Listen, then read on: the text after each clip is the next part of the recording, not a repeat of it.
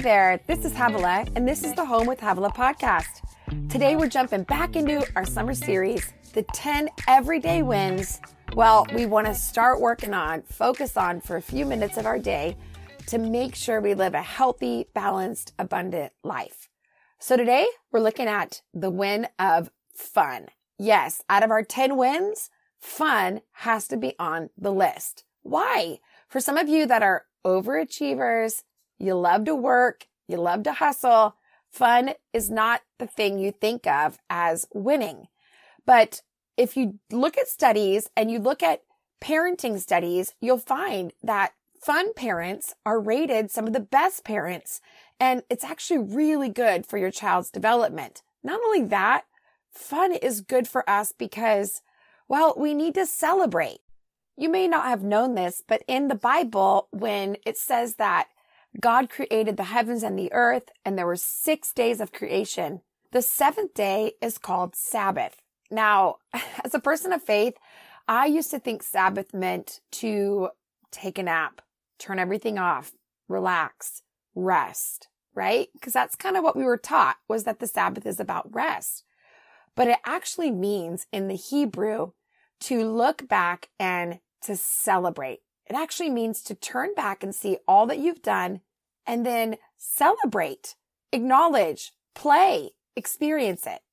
Now, I know I don't want to take a long time with this series, so I'm going to keep it really to the point and talk about fun. So one of my friends who's married to an orthopedic surgeon once said this to me. She said, Havilah, if you don't plan to play, you will never play. So what she recommended, as somebody who is married to someone with a really intensive job that requires heavy hours and a lot of work, is that she had to put play into her calendar. I learned this years ago from her, and we've done it ever since.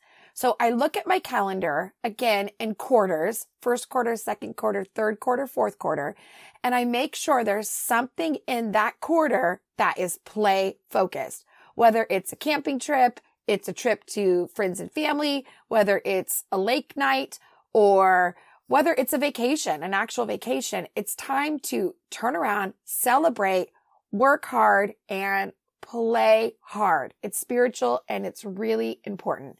So the things that we do as a family is we try to have traditional fun things. So obviously Taco Tuesday, family movie night, just something that's fun and something to do. When we had littles, we found all the free experiences that we could do with our kids since they were young. We went to the train museum. We went to San Francisco to the Exploratorium.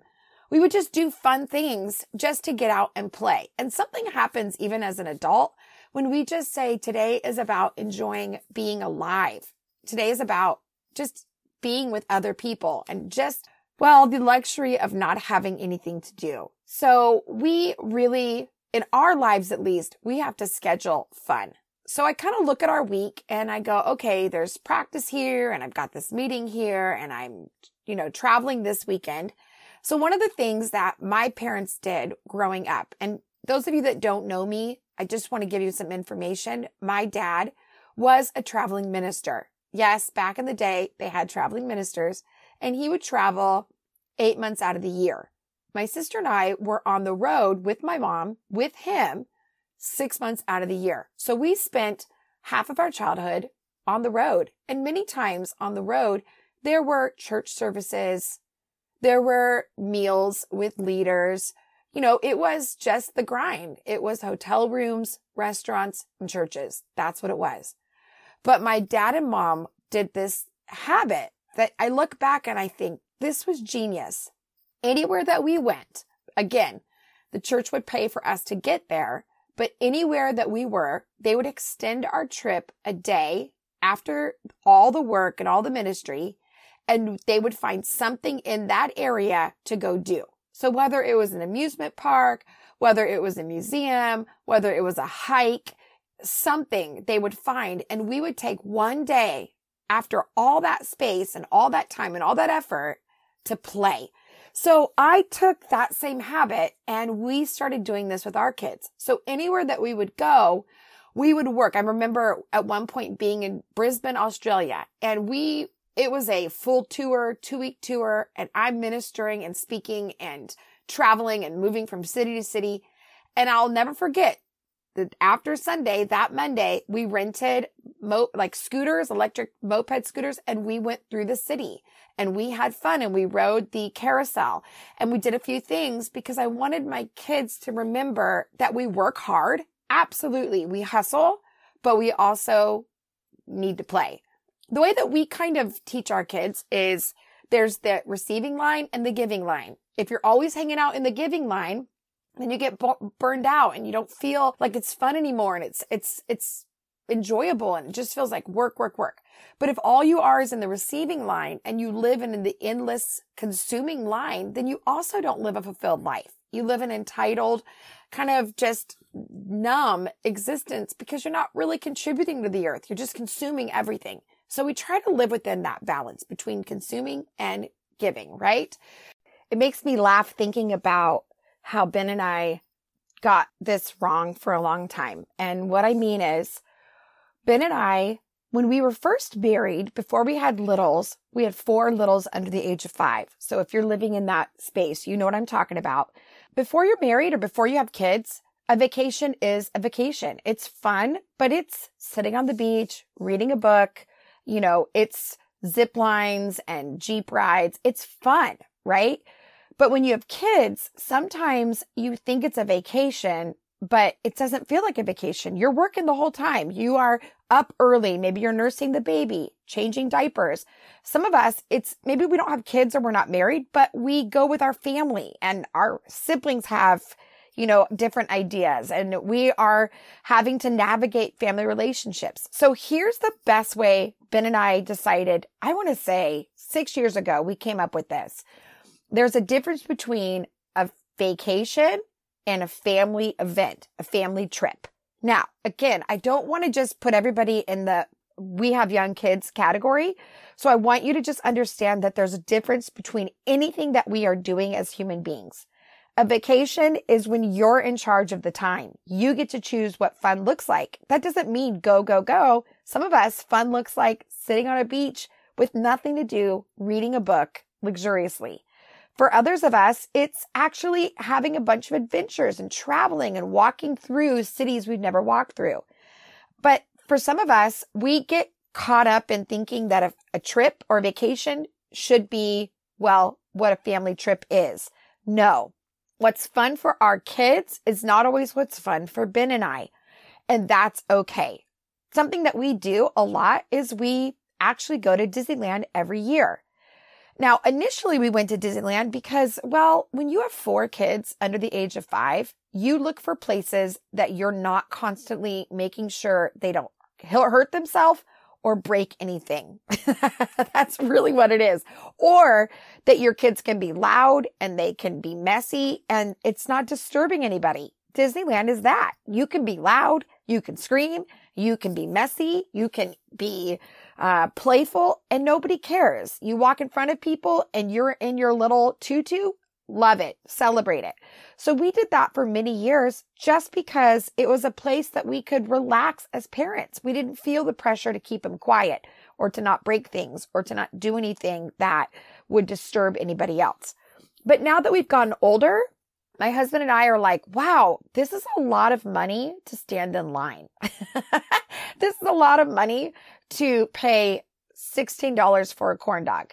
But we even challenged it. Like, should we not do this anymore?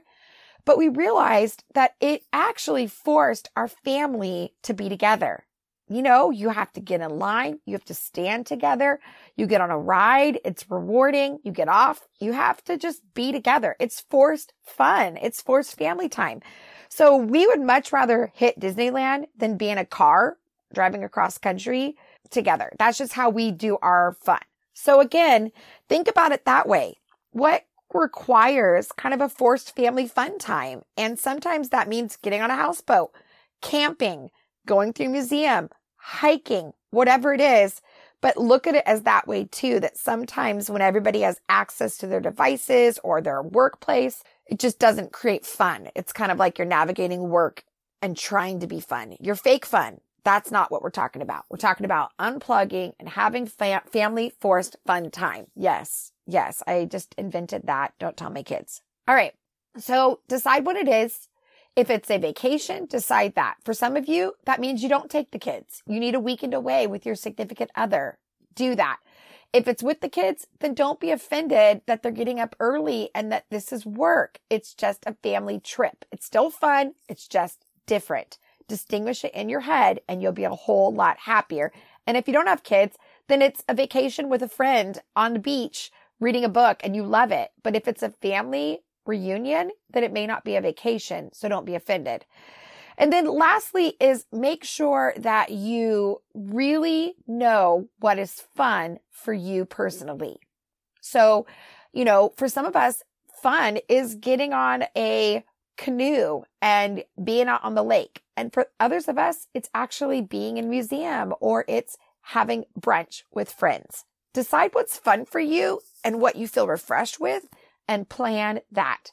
Okay, here's a bonus tip. What if you're not a fun person? I know there are some of you that are thinking, I'm not super fun. I either am best friends with a fun person or I have a partner that's really fun, but they work all the time. I need more fun in my life and I don't naturally feel fun. My suggestion is be adopted by a fun friend. I have a friend, Jenna. Jenna is a blast. She's always planning things. No matter what it is, it's karaoke night, it's meet at the beach, and we're going to have, dinner and the kids are going to play. She's always planning things. I'm not that fun. I got a lot of work to do, but if I hang out with her, my cool factor goes up and my fun factor goes way up. So I want her to adopt me. So I just stay on her list and say, invite me to whatever you're doing. And I can say yes or no, but it makes me fun. So ask some fun friend to adopt you and say, please invite me to anything you're doing. I probably won't get to do everything, but I'll do something and it will force me to be more fun.